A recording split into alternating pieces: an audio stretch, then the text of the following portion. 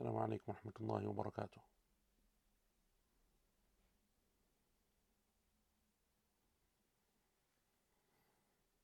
بسم الله الرحمن الرحيم. الحمد لله رب العالمين، والعاقبة للمتقين، ولا عدوان إلا على الظالمين، وأشهد أن لا إله إلا الله وحده لا شريك له، وأشهد أن محمدا عبده ورسوله النبي المصطفى الأمين. اللهم صل وسلم وبارك على عبدك ورسولك محمد وعلى آله وصحبه أجمعين. أما بعد. Welcome to our second lesson of QP for this year, year 6. And inshallah ta'ala, today we're going to continue with our special which was on the life and the tafsir of Sheikh Muhammad al-Amin al-Shinqiti rahimahullah ta'ala bi rahmatihi al-wasi'ah. But before I begin, alhamdulillah, we have the results, the exam results in of the people who took the exam for year 5 QP. And I just want to say Jazakallah khair for everyone who put in the time and effort to actually revise, attend the revision sessions, and take the exam. I know it's not always easy, especially when there's not necessarily something that you gain from it, like there's no qualification, or it's not something which is a tangible result that you get, or a tangible benefit that you gain. But inshallah ta'ala, you benefit in terms of revising over the book of Allah Azza wa Jalla and the tafsir of the Quran, and that in itself is something which is good. And it's always nice to see. I mean, I get like a breakdown of the results. And the first thing, or one of the first things that I like to look at is just, subhanAllah, like the different countries that our students are from. And I know that this isn't a comprehensive list, because not everyone who attends QP will necessarily take the exam, but I think it's nice just to see that we have, because obviously when we do the class like this through the portal, I don't necessarily know who's there or who's there. It's not like Zoom where I can see or interact with you in that way, or even know where you're from. But we have, like, alhamdulillah, a number of students from the US, obviously the UK, Qatar, Canada, Singapore, Pakistan, Malaysia, Thailand, Nigeria, Saudi Arabia, just to name a few. Canada, if I didn't mention that, Philippines, Ghana, the UAE.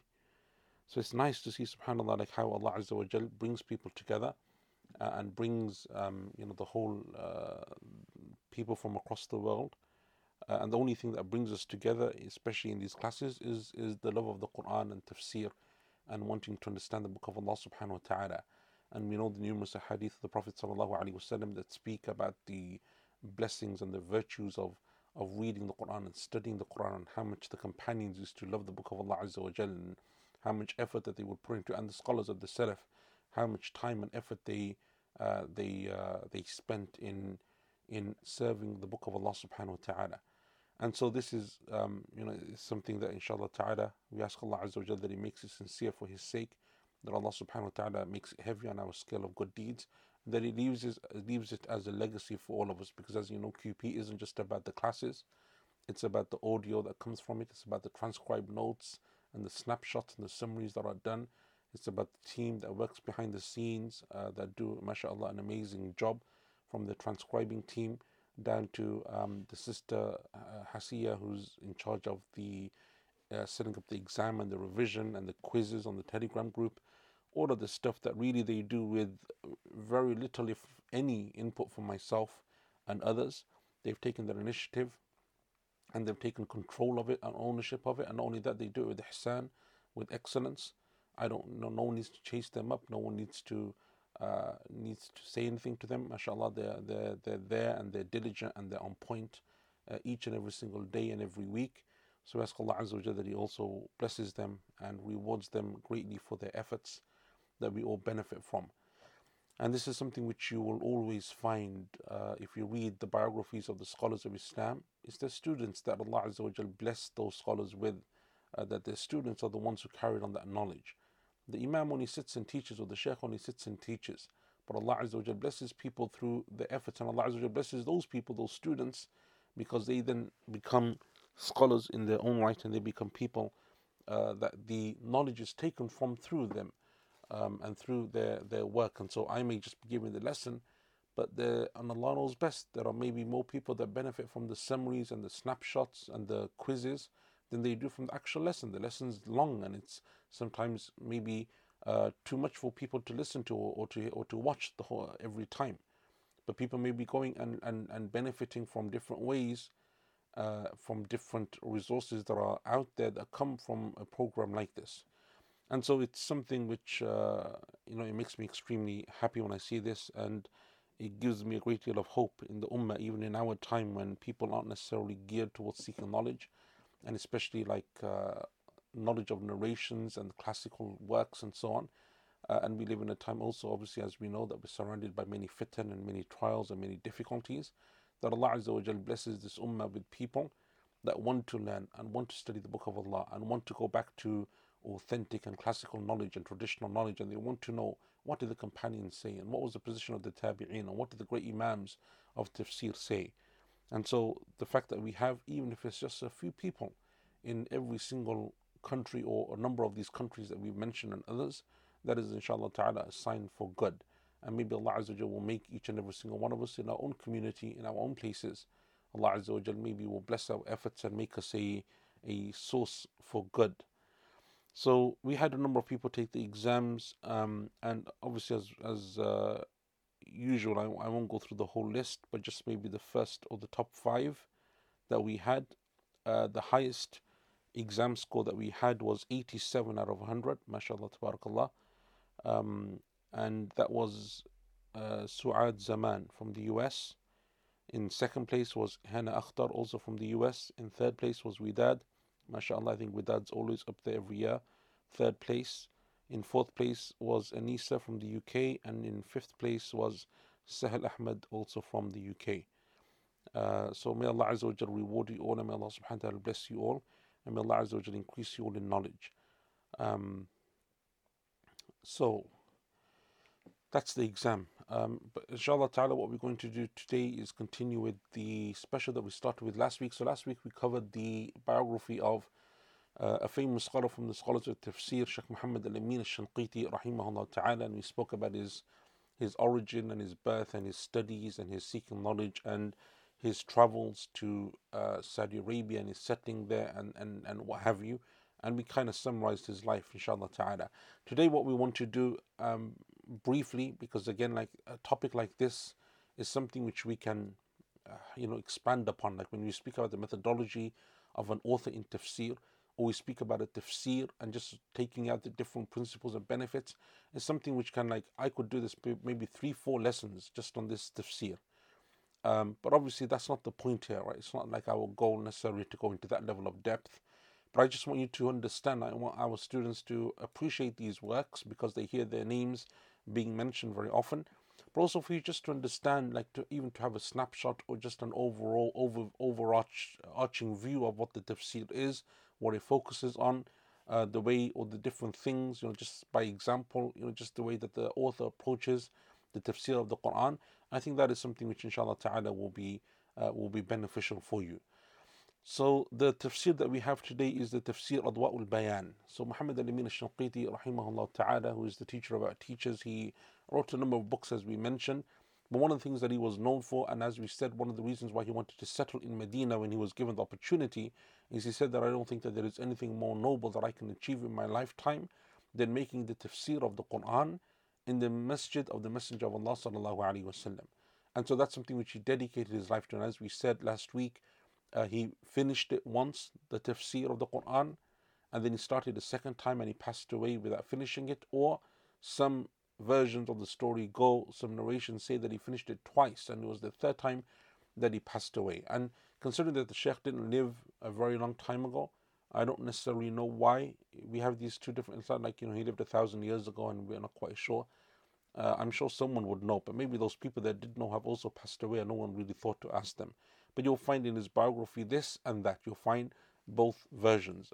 And to be honest, I'm not quite sure why or which one of them is more true. But either way, he finished it once at least. And then he, at the same time, started to author his book, the tafsir. And this is Tafsir Adwa'ul Bayan. And he spent a great deal of time and effort.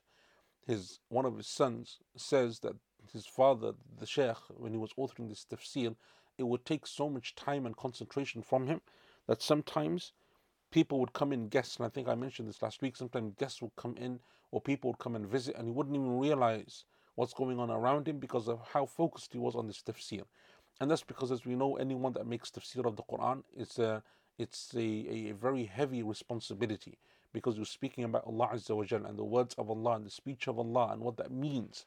And so you have to be very sure when you make the tafsir of Allah Azza wa Jal that you're not doing anything that is incorrect to the best of your human ability.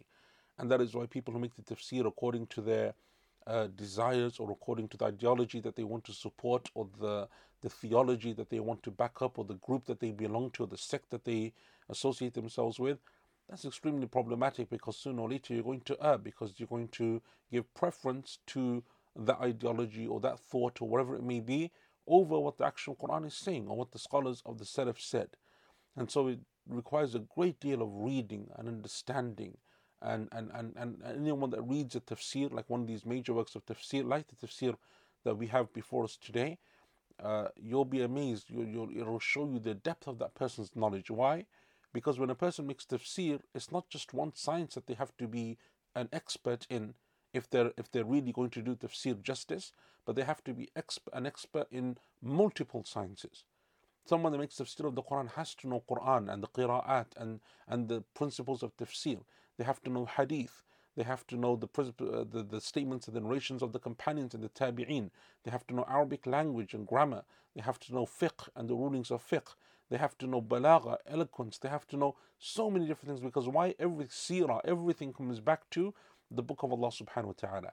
And so when you read a book like Tafsir Adwa al-Bayan, this book Adwa al-Bayan, the Tafsir, it's amazing because it shows you the depth of the author in terms of his knowledge, rahimahullah ta'ala, برحمته الواسعة. So this tafsir, it's called Adwa al-Bayan fi idah al-Quran bil-Quran. Adwa is the plural of the word daw, which means lights or illumination. Al-Bayan is to make something clear, to clarify something. Fi idah, in explaining the Quran with the Quran. And it's often referred to as well Adwa al-Bayan. Rather than the full name, often you'll hear scholars just referring to it as Adwa al-Bayan, or the tafsir of Shaykh Muhammad al-Amin al-Shinqiti, rahimahullah ta'ala. As we mentioned before in our QP lessons, when we've just mentioned some of the statements of this tafsir, because and it will become clear very shortly why we mentioned this, and we've mentioned this a number of times. But as we've said before, the author, rahimahullah ta'ala, when he came to his written tafsir, he passed away before he could complete it. And it is said that he went up to Surah Al-Mujadila, or Mujadala, which is the first surah of the 28th juz of the Quran, and that is when he passed away, rahimahullah ta'ala. So he had approximately 3 juz of the Quran left before he passed away. And it was then one of his major, most senior students, Shaykh Atiyah Muhammad Salim, rahimahullah, who was a scholar from Egypt in his own right, also lived in Medina, also taught in the Islamic University of Medina, and so on. He was one of the senior students of the Shaykh. He's the one who actually completed the tafsir based upon his lessons with him and his studying with him, and having attended his tafsir, his spoken tafsir, his taught tafsir in the Haram and so on. He finished the book. And that's why we mention it, because when we do tafsir, obviously because we're starting from Surah Nas, the 3 juz that we're first going to be covering are the 3 juz that Shaykh Atiyah, rahimahullah ta'ala, he also passed away, rahimahullah ta'ala, the 3 juz that he completed rather than the actual work that the Shaykh was able to write himself before his death. And that's not uncommon, by the way, in Islamic history. Allah Azza wa Jal gives certain scholars the ability to write these major books and to finish them. You know, like for example, Ibn Hajar wrote his Fath al-Bari, and other scholars, Ibn Qudama wrote his Al-Mughni, and other scholars wrote major works that are volumes and volumes and volumes, and Allah gave them the longevity to be able to do that. And other scholars weren't able to write so much, and they passed away relatively young, like Al-Imam al-Nawawi, for example. And the author wasn't necessarily young, he was in his 70s, but he just wasn't able to complete his tafsir because of his many other things that busied him as well. The author, rahimahullah ta'ala, mentions the reason why he wrote this tafsir, and it's primarily 2 reasons. The first reason, he says, is because I wanted to focus on what the scholars all agree is the greatest way of making tafsir, and that is making tafsir of the Quran with the Quran. So any book that you will go to of the of the sciences of tafsir and the principles of tafsir will say to you that there's a number of ways that you can make tafsir. You make tafsir of the Quran with the Quran, tafsir of the Quran with the Sunnah, tafsir of the Quran with the statements of the companions and the tabi'een, tafsir of the Quran with the Arabic language, and so on and so forth. But they all agree that the best way to make tafsir of the speech of Allah is by using the speech of Allah. Because the Quran explains the Quran in many, many places, gives you extra detailed information and so on in other places throughout the Quran. He says that because this is something which is agreed upon, that's why I want you to focus on a tafsir that focuses on this. And just quickly here, in order for you to be able to do this, you must be very well versed and familiar with the Book of Allah Azza wa Jal. Now, many of us have read the Quran, alhamdulillah, some of us have memorized the Quran. I'm sure many of us have finished the Quran in terms of its reading multiple times, maybe translations, maybe even the tafsir for those of you that attended my Jalalain, or inshallah we're finishing mostly now tafsir al-Sa'di as well. We're nearly towards the end. Inshallah we'll finish that next Ramadan. So you've done tafsir as well. But if I was to ask you, this is the verse in the Quran that Allah speaks about something, what else does the Quran say about that one issue? Because as we know, that one subject may be dispersed throughout the Quran in many different places. Bring it all together for me. It would require you a great deal of time and effort to be able to do that. And even then, the first thing you'd have to do is actually find out where those places are. You may not even realize, you may not even know. How would you even do that? Are you going to do a Google search? I mean, remember, these books are being written before things like Google existed, and these types of online search engines where you can just put in a keyword and it gives you all of these results. So you can imagine how well and how familiar someone must be with the Book of Allah subhanahu wa ta'ala. And that's why it was not uncommon that the scholars of tafsir and the scholars of Quran were people who were constantly reading and revising the Book of Allah subhanahu wa ta'ala. Like throughout the day, they were just reading and reading and reading and reading. And that's why it's reported, for example, that Imam Shafi'i would finish the Quran every day. Like some of the narrations say, every day he would finish the Quran. Can you imagine every day finishing the Book of Allah subhanahu wa ta'ala, and then in the month of Ramadan, twice, once during the day and once during the night? And that's reported from a number of scholars. Some of the Salaf used to read the Quran in a single rak'ah, the whole Quran in night prayer in a single rak'ah. That's reported from Uthman radiyallahu an, Tamim al-Dari radiyallahu an, Abdullah ibn Zubayr radiyallahu anhuma, numerous of the Salaf, numerous scholars of the Salaf, to the extent that Imam al-Nawawi in his book on the Quran, Tibyan, he said the number of scholars who finish the Quran in a single rak'ah in salah, from cover to cover, they finish the whole Quran in a single rak'ah, are so many that they cannot be enumerated. Too many to be counted. Because if you go through their biographies, even if it's just once in their lifetime, it's reported that they did something like this. And that's obviously because it's Ramadan or something and they want to, attain that extra virtue and so on. The point here being is that this is something which they did. They were extremely familiar with the Book of Allah subhanahu wa ta'ala. So the author, this is one thing that he wanted to focus on. The second thing that he wanted to focus on is the positions of fiqh, the masail of fiqh, the ahkam al-fiqhiyya, the different issues and rulings that can be derived from the Book of Allah subhanahu wa ta'ala, and the positions that the scholars had concerning those issues of fiqh and their evidences, and then trying to determine which of those positions is stronger in terms of evidence.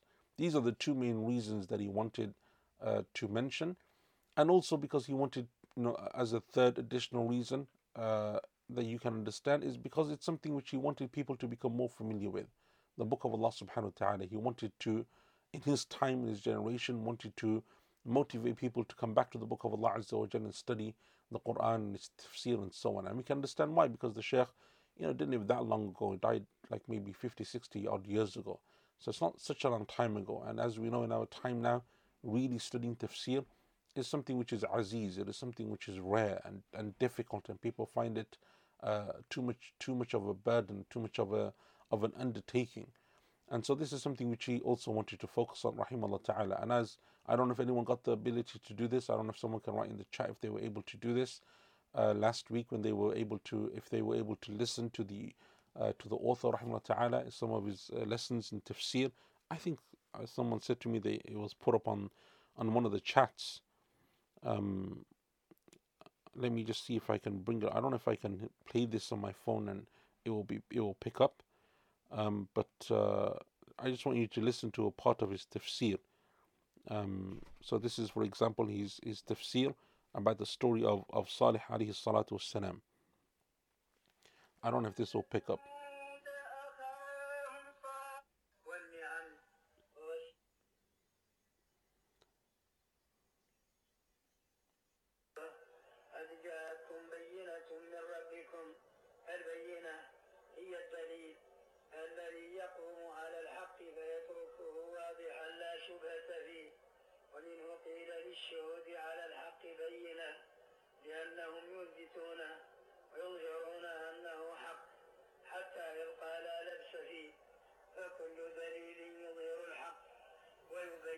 So I won't make that too long because I know like a lot of us don't speak Arabic.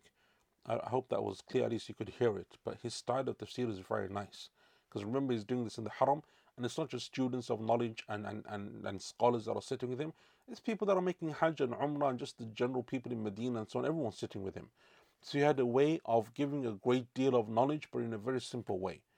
And that's something which Allah Azza wa Jalla blessed him with. He had a nice manner of speaking, and he was able to bring all of these different things together. But at the same time, his tafsir is also very deep in terms of its meanings and the benefits and so on.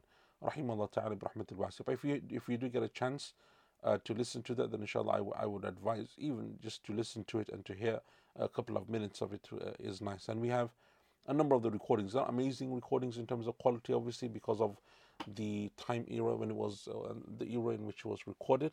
But still, it's good that we have some of them anyway. So what is the manhaj or the methodology of Sheikh Muhammad al-Amin al-Shinqiti rahimahullah ta'ala in his tafsir? The author rahimahullah ta'ala, he mentions in his own tafsir, in his introduction, what he wanted to abide by in terms of his methodology. So as we said, the first thing that he wanted to do was make tafsir of the Quran with the Quran. And one of the things that he did, or he mentions by way of doing that, is that he would refer to in the Quran all of the qira'at, the 7 qira'at, even though there are 10 that are mutawatir. But he said, even though he accepts that the other 3 are also mutawatir, but he said that I will stick to the 7. The 7 being the 7 ones that we know of, Nafi' and Ibn Kathir and Asim and Hamza and so on. These 7 qira'at. Obviously, each qari, as we've mentioned before, has 2 students, and we've already done a special on the qira'at. But these 7 major qurra and their students, their narrations, these are the ones that he was going to focus on in terms of his tafsir. The author, rahimahullah ta'ala, what he does is he, and by the way, just as a clarification point, when he says that he's going to focus on the tafsir of the Quran with the Quran, that doesn't mean that it's not going to refer to the Sunnah. Like there's no hadith being mentioned. Doesn't mean that it's not going to take the positions of the scholars or the tabi'een or the companions. Doesn't mean that it's not going to use Arabic poetry or language or whatever else. That's not the meaning of the tafsir of the Quran with the Quran, by the way. His book is full of narrations, full of hadith, full of the statements of the companions and the Salaf, full of all of these discussions, like you would have in most books of tafsir.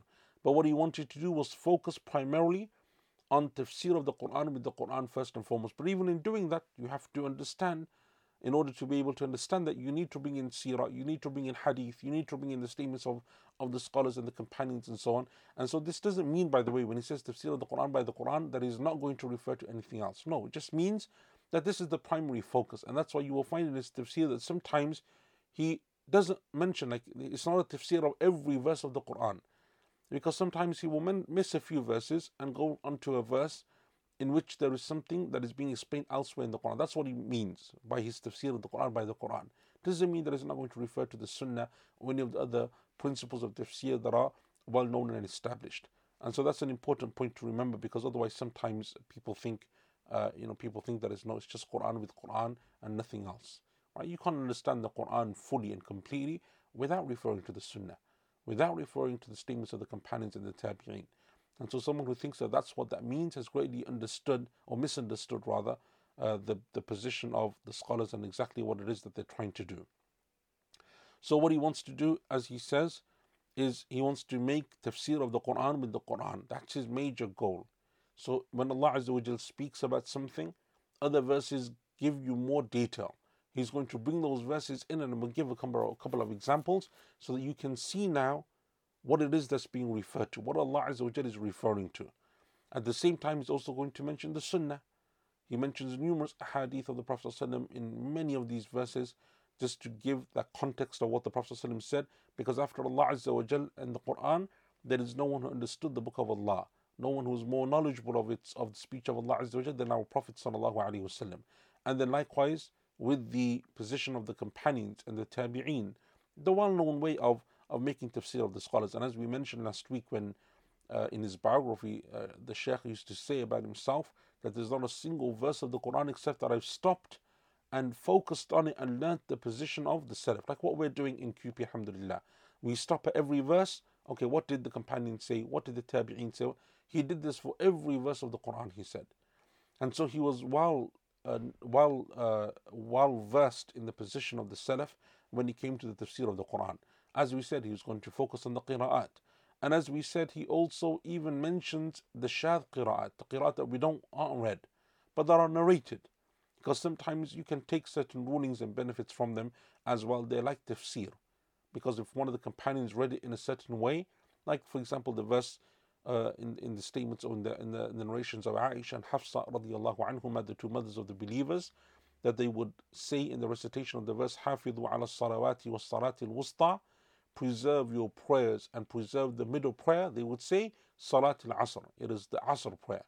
That there is not a reading of the verse. It's not you can't read the verse like that in the Quran. However, that's how they would read. It's one of the ways that they would read, one of their qira'as.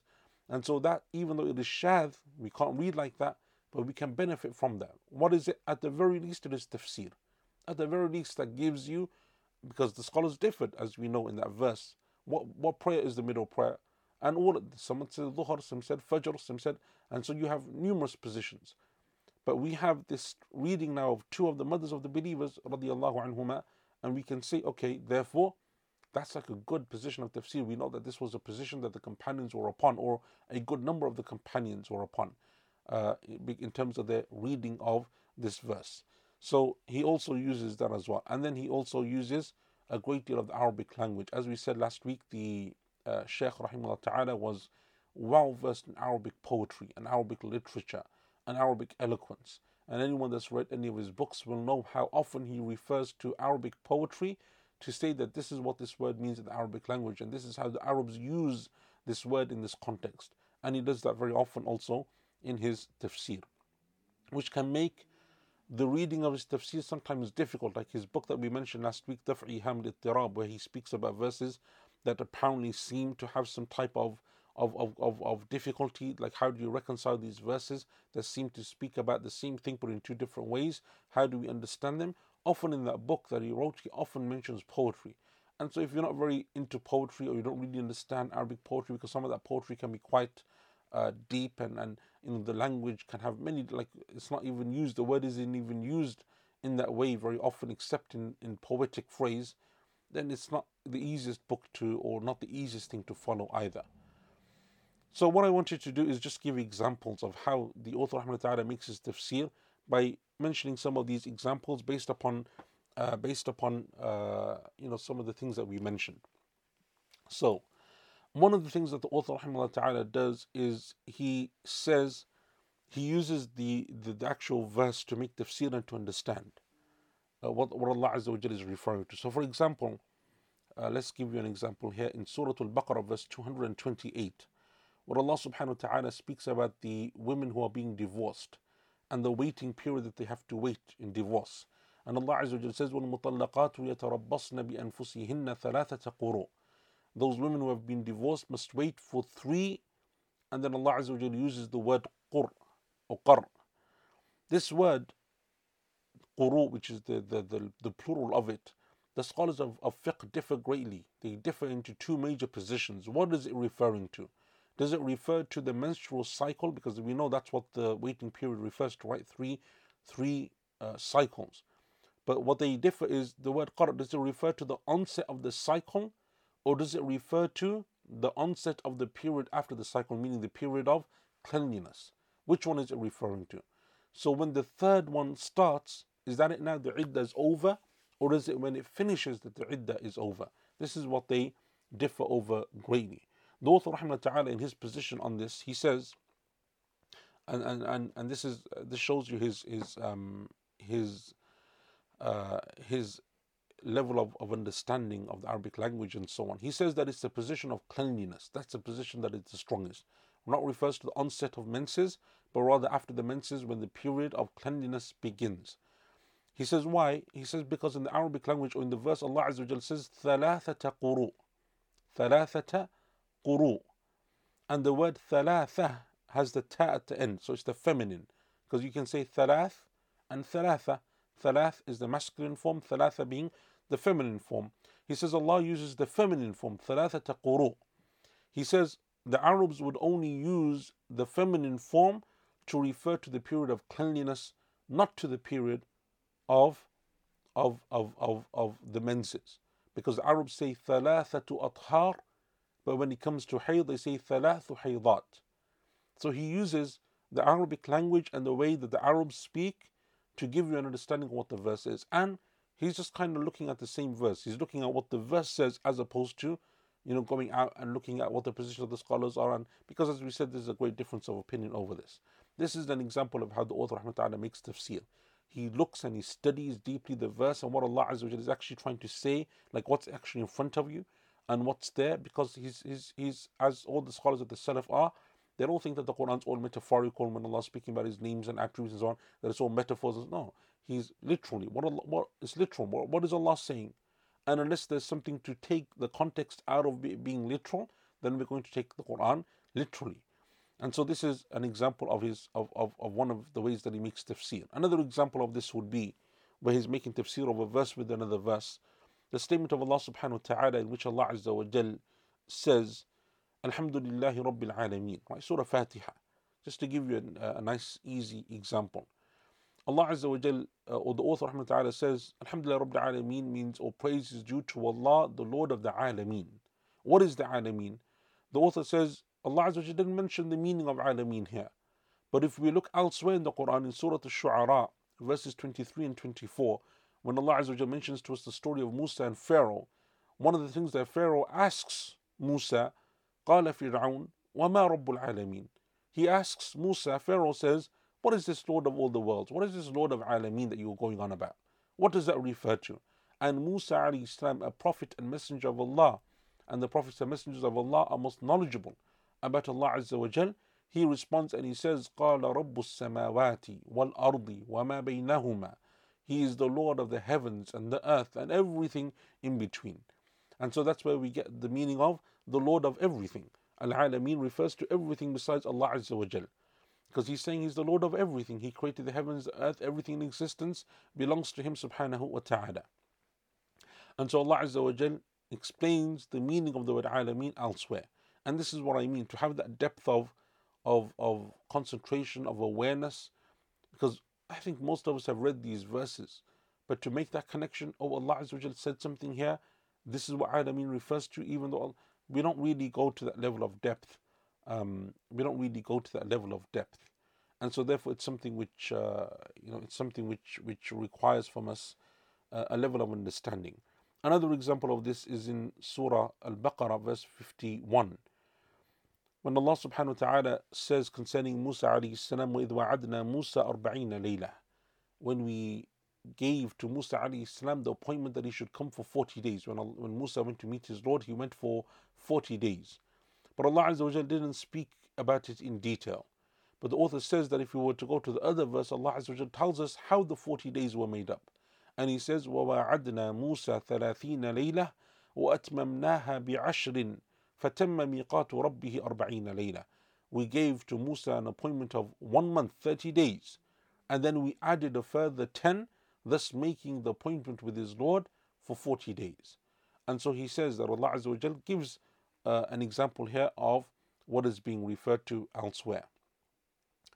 The author rahmatullahi ta'ala, also one of the things that he does is he will come to a word and he will say in the Quran, this word can mean multiple things. That's making tafsir of the Quran with the Quran also.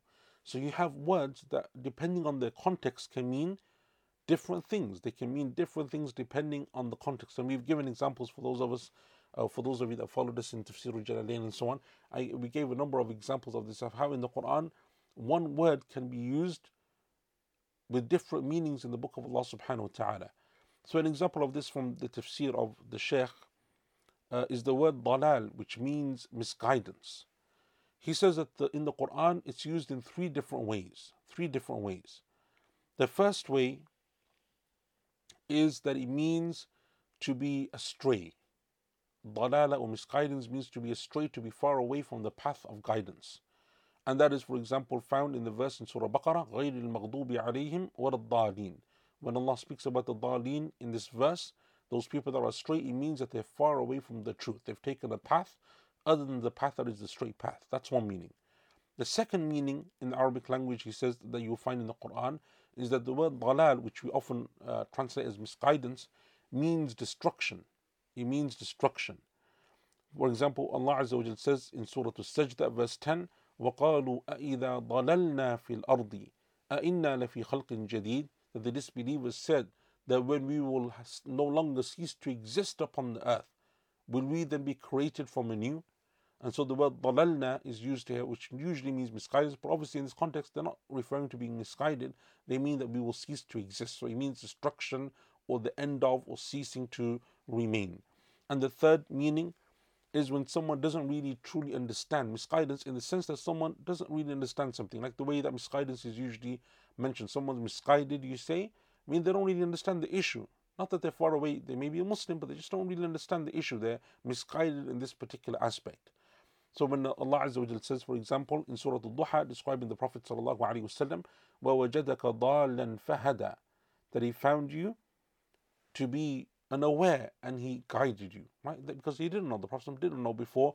Allah Azza wa Jal gave him revelation, what it meant to worship Allah and know Allah and so on and so forth. And so he was unaware. And so that is also from the meanings of the word dalala or dalal. And so this is one of the ways that the author rahimahullah does tafsir.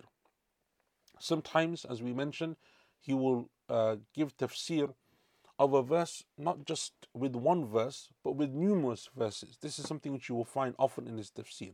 So we gave the example before, Rabbul Alameen. What is Alameen?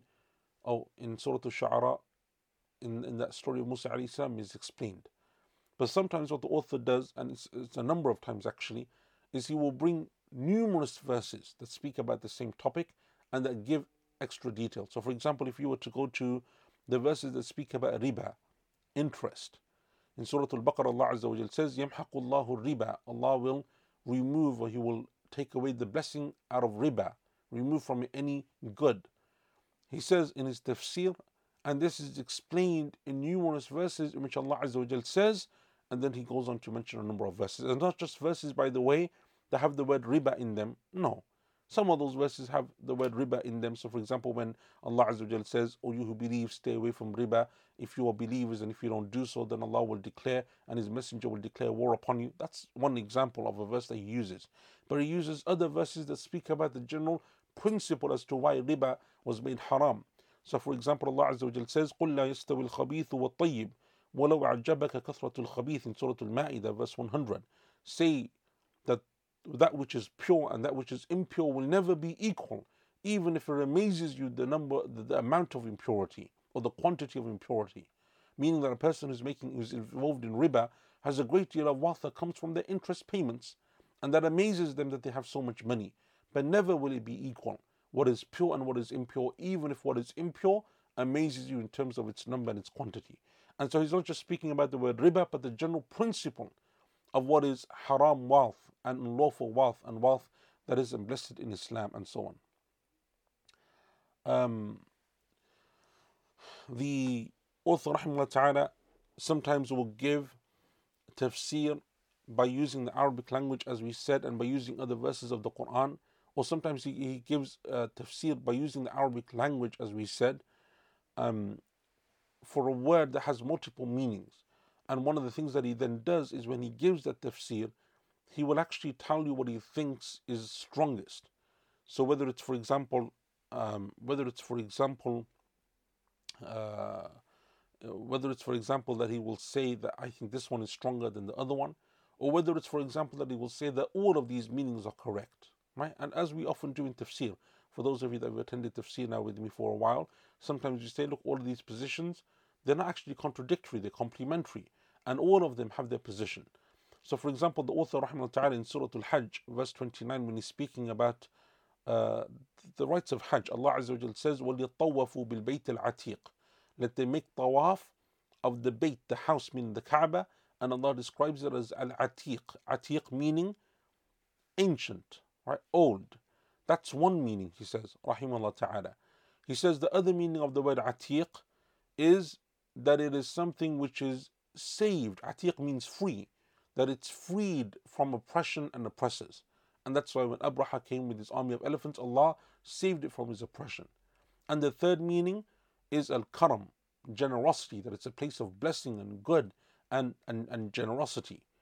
And he says, and all of these are correct. The Quran is Atiq, is old because it's the first house that was built for the worship of Allah Azza wa Jal. It is a place that is free from oppression, and that's why it's in the Haram, it's in the sanctuary. No oppression is allowed to be committed in there, and Allah will save it from oppressors also.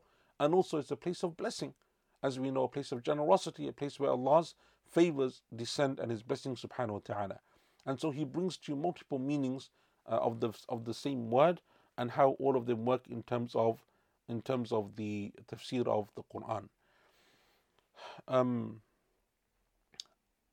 One of the things that he does also in his tafsir, which is nice, is he will, as I said, he will bring various verses that perhaps you didn't really think about when it comes to the tafsir of the Quran, and that's why this tafsir is amazing. If you're going to do tafsir, it should be one of the books that you definitely refer to. You can refer to numerous books that you would make your asl in tafsir. When I go through tafsir for QP, by now you've probably figured this out because these are the names that I always mention. So it's not like rocket science to know exactly where I go for my tafsir. But tafsir al-Tabari would be one of those tafsir that I always go back to. Tafsir of Sheikh Muhammad al-Amin is one of those that I always go back to. Tafsir al-Qurtubi and Ibn Atiyah is one of those that I go back to. There are like 3, 4, 5 tafsirs that I focus on, and then I add from here and there.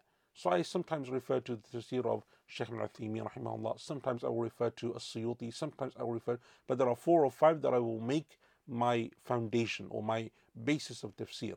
And that's because each one of them gives you something that the others don't have.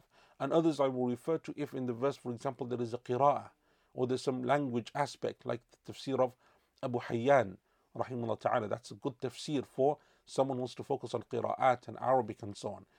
And then there's other tafsir as well. But there are some that you just have to know because they give you a good grounding of what the verse means. And usually I go to those tafsirs where the authors aren't known to have any issues in terms of their aqidah and their belief and so on, because you don't want to be taking tafsir and then you realize that actually the author made a mistake in his tafsir anyway.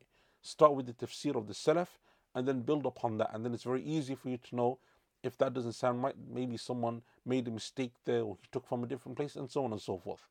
So one of the things that the author rahimahullah ta'ala does is this. It's very nice the way he can bring these things together. For example, in Surah Al-Baqarah, again speaking about Bani Israel, when Allah Azza wa Jal says to them, وَأَوْفُوا بِعَهْدِي أُوفِ بِعَهْدِكُمْ, you fulfill your covenant to me, I will fulfill my covenant to you, Allah says to them.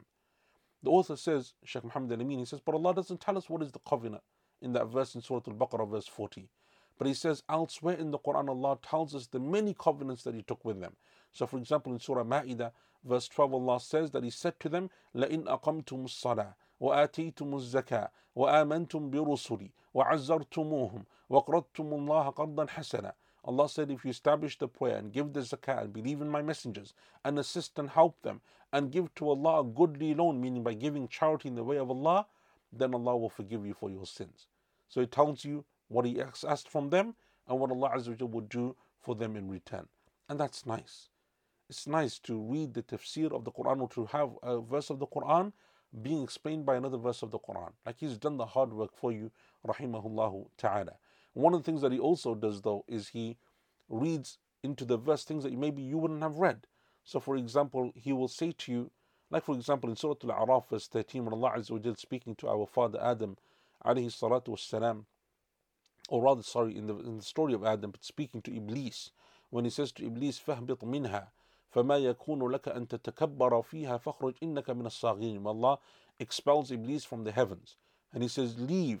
It's not befitting for you to show arrogance in this place, for you are from the lowly. He says, rahimahullah ta'ala, that we understand therefore from this verse, the opposite is also true. that the akhirah and the hereafter and Jannah are for who?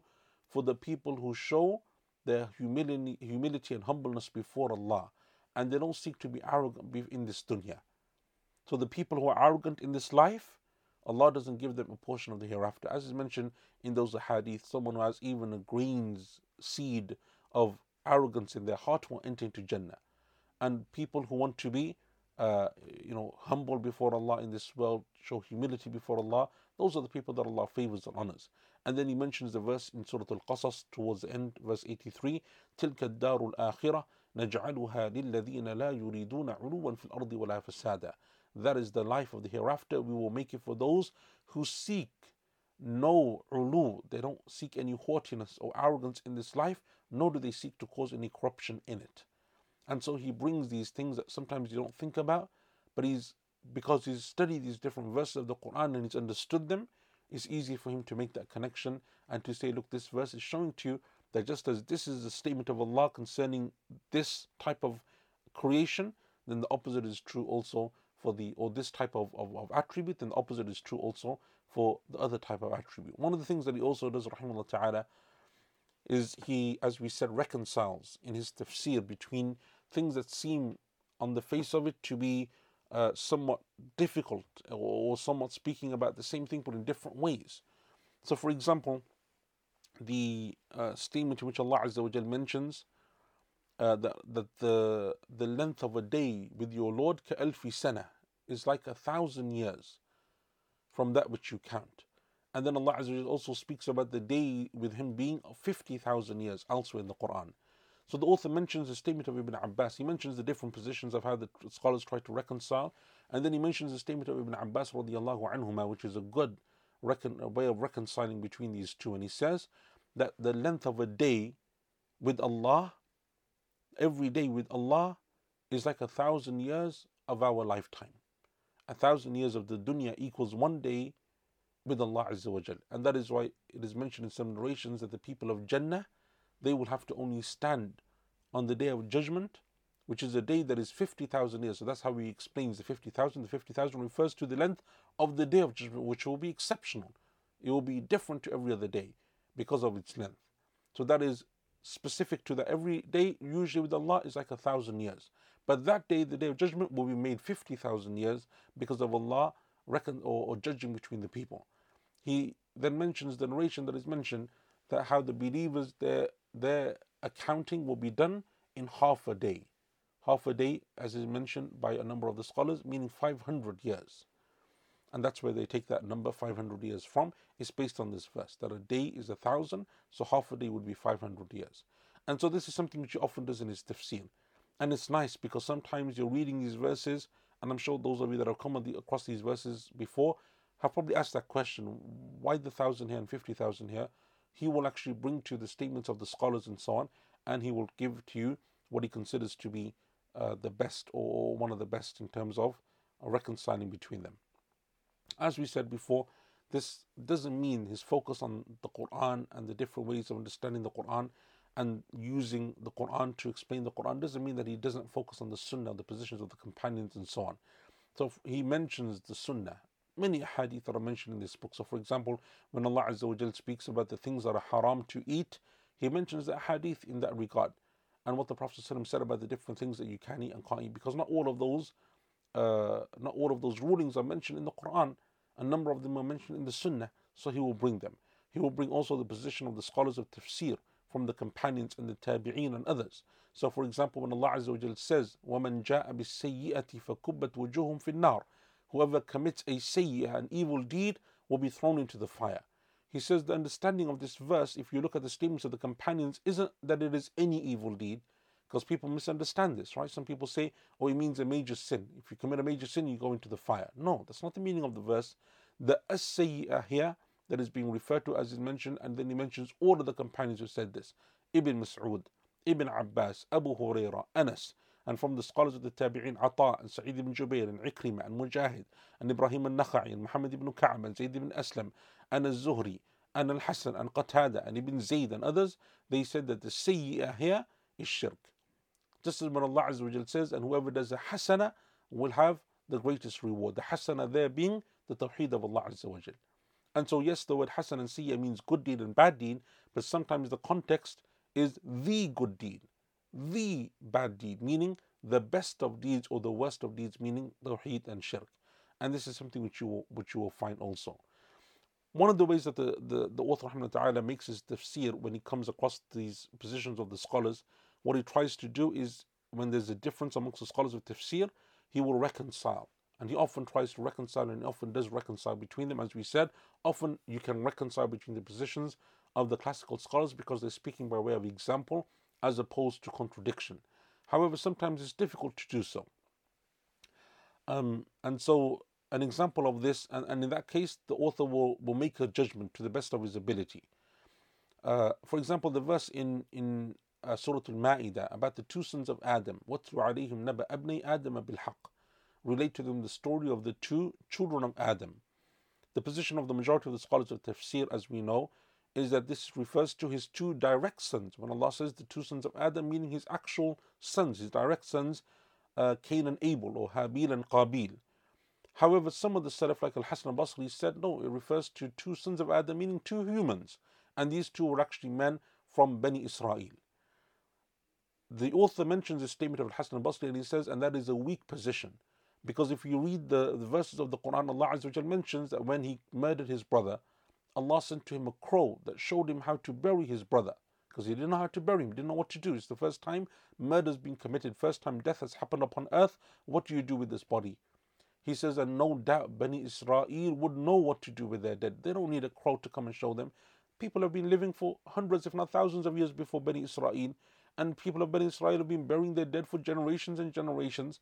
And so therefore, he says that the context of the verses shows that this isn't just someone from any ummah or any nation, but as is the position of the majority, that it is the two actual sons of Adam alayhi salam. That's just an example.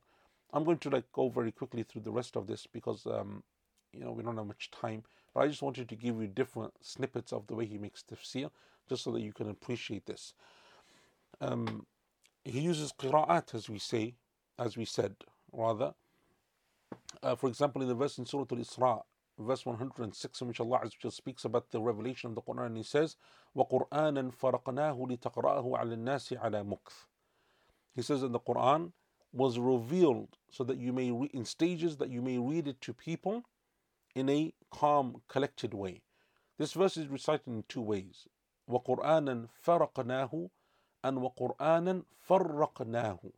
With the shadda and the ra, فَرَّقْنَاهُ, and without a shadda, فَرَقْنَاهُ. He says that when you read it without the shadda, the way we normally read it, وَقُرْآنًا فَرَقْنَاهُ, it means that we have revealed this Quran to explain it to you, to make it clear to you, so that you may distinguish between truth and falsehood. But when you say فَرَّقْنَاهُ with the shadda, it means that we revealed it over stages, meaning over the 23-year odd span of the prophethood of Allah's Messenger sallallahu alaihi wasallam. So this is another way he will make tafsir. And both of those meanings obviously are correct, both are Quran. So both of those meanings are correct. Allah explained the Quran, and one of the ways that the Quran was explained because it was dispersed. So the people had time, the companions had time to read and to memorize and to understand and to learn and to act and apply upon its teachings. The author, as we said, speaks about many issues of fiqh in his tafsir. Every time there's an issue of fiqh, he will go into great detail. So for example, and I'm not going to go into this in detail, but just by way of example, if you want to refer back to his tafsir at the beginning of Surah Ma'idah, verse 5 or 6, the very beginning when Allah speaks about wudu and tayammum, in that verse the author goes into a number of issues of fiqh, of what is the different issues regarding wudu and mas'al al-khuffayn, wiping over the socks and so on, and how long is the position, or how long can you make, what is the time limit of making wiping over the socks, for example, if you're a resident or if you're a traveler, and if you're a traveler, is there a time limit or not a time limit, and so on and so on. This is something which he goes into great detail, and he mentions the different madhabs and the different positions. So sometimes it's one issue and he goes through a number of these issues. So this is one verse and he goes on for 3, 4, 5 pages, number of masail, a number of rulings that can be extracted from that one verse of the Quran. He speaks about aqidah issues and the issues and the aqeedah of the Salaf and what they believed in. So for example, when Allah Azza wa Jal speaks about speaks about the believers seeing him on the day of judgment. He goes into detail because, as we know, there are people who refuse to accept this. They said, no, the believers won't see Allah on the day of judgment. He can't be seen. And so he goes into detail about how the verses of the Quran explicitly say that he can be seen, and how the Prophet ﷺ mentioned this clearly in the Sunnah. So he speaks about Aqidah issues and issues of belief and theology. The last thing that I wanted to touch upon before we conclude today, as a final example, that something which the Shaykh often does, and as we've mentioned before, is language. He was an expert in Arabic language, in its poetry, in its literature, in its grammar, in its morphology, in its eloquence, and this is something which you will see clearly in his tafsir. And I haven't given examples of poetry because the poetry, to be frank, wouldn't make sense once I've translated it. Wouldn't really have any meaning. And to be honest, I'm not really a poet or an expert in Arabic poetry either, but it's something that you will find throughout his tafsir. And even in his lessons, if you listen to his tafsir, he had memorized all of this poetry. It's not like he's going there with books and he's having to find he's memorized this stuff. Even in his tafsir, which he used to do without any notes, he's actually there just giving you poetry in his lessons. And so this is something which is amazing. Let me give you an example of this, though, how he uses the Arabic language. In Surah Al-Imran, in verse 7, when Allah Azza wa Jal speaks about the verses of the Quran are clear, and there are verses of the Quran that are ambiguous, and how the people who have diseases in their heart will always follow the ambiguous because they don't want to follow what is clear. But the people of knowledge know how to explain these verses. And Allah Azza wa Jal says, وَالرَّاسِخُونَ فِي الْعِلْمِ يَقُولُونَ آمَنَّا بِهِ. And the people who are rasikh, who are firm in their knowledge, well versed in their knowledge, will say, we believe in it. At the beginning, when Allah says, and the people of knowledge, this wow, the and, what does it refer to here? The author says that in the Arabic language, because the scholars differed, right? The scholars differed as to whether these people, well, the people of knowledge, know the meaning of the ambiguous verses, or whether they don't know the meaning of the ambiguous, and they leave it to Allah and they say, we believe in it all, but this is knowledge that Allah didn't give it to us. He says, and these are two famous positions amongst the scholars of tafsir, both of them have their position in tafsir, as we've said before. He says, and this all comes down to the letter waw and its position in the Arabic language. If the waw is the beginning of a new sentence, then it means that these people don't know the meaning. And the people of ilm, people of knowledge, don't let it become a fitna for them, these verses, but they say, we believe in Allah. So for example, the attributes of Allah Azza wa Jal, what does it actually mean? How do you actually understand them? What is its actual description? We don't know. Allah didn't give us that knowledge. It's enough for us just to know that Allah said, for example, that He has hands. That's enough for us to know. We don't need to go into any more detail. We believe in all of it. All of it came from our Lord. Or the waw here isn't the beginning of a new sentence, but it is to continue the previous sentence. In Arabic, it is called atf, to continue the previous sentence. And, as you say, part of the same sentence just builds upon what is before. And upon that position of the Arabic language, then those scholars do know the meaning. Allah Azza wa Jalla has told them the meaning that they know. For example, that when Allah says hand, it means hand. We just don't know the full reality of that hand because that is knowledge that Allah hasn't given, but we know what it means. And that's why both of those positions of tafsir are valid in their own way, depending on what aspect of it you are referring to. But that just shows you an example of how the Arabic language can change tafsir, and that's something which he focuses on, rahimahullah ta'ala. And not only that, but eloquence as well. So for example, in Surah Taha, verse 119, when Allah Azza wa Jalla says, وَأَنَّكَ لَا تَظْمَأُ فِيهَا وَلَا تَضْحَى, when Allah sends Adam into Jannah at the beginning, and He says, this is a place where you will never experience thirst, nor will you experience sun, meaning you'll never be burnt by the sun. There's always shade and coolness in Jannah. The author, Shaykh Muhammad al-Amin, says, rahimahullah ta'ala, this shows that in Jannah, Allah will save people from external difficulties and internal difficulties. Because Allah says you won't experience thirst. That's an internal issue. Hunger, thirst, tiredness. These are internal issues that you deal with in Jannah. All of those deficiencies will be removed from you. وَتَضْحَى, nor will the sun burn you. And that's an external issue, right? The cold, the heat, these are external things that affect you. And Allah also negates this. And so He says this is from the eloquence of the Arabic language. That Allah could have said that in Jannah you can eat and you can drink and you can do this. But He didn't say. He just said you won't have to worry about internal issues, problems, no external problems. And Allah Azza wa Jalla does so in an amazing, eloquent way. So these are just some examples that the author, rahimahullah ta'ala, uh, mentioned in his tafsir, just some examples of his methodology and the way he makes tafsir. And it is an amazing book. May Allah Azza wa Jal shower His mercy upon the author and bless him for what he did and reward him greatly for the service that he did for this ummah. And I just wanted to give this brief synopsis of his life and his tafsir because it is an amazing work that every student of tafsir should be familiar with. But with that, inshallah ta'ala, we come to the end of today's lesson, and next week, inshallah, we'll start with tafsir of Surah Al-Buruj, which is where we left off, inshallah ta'ala.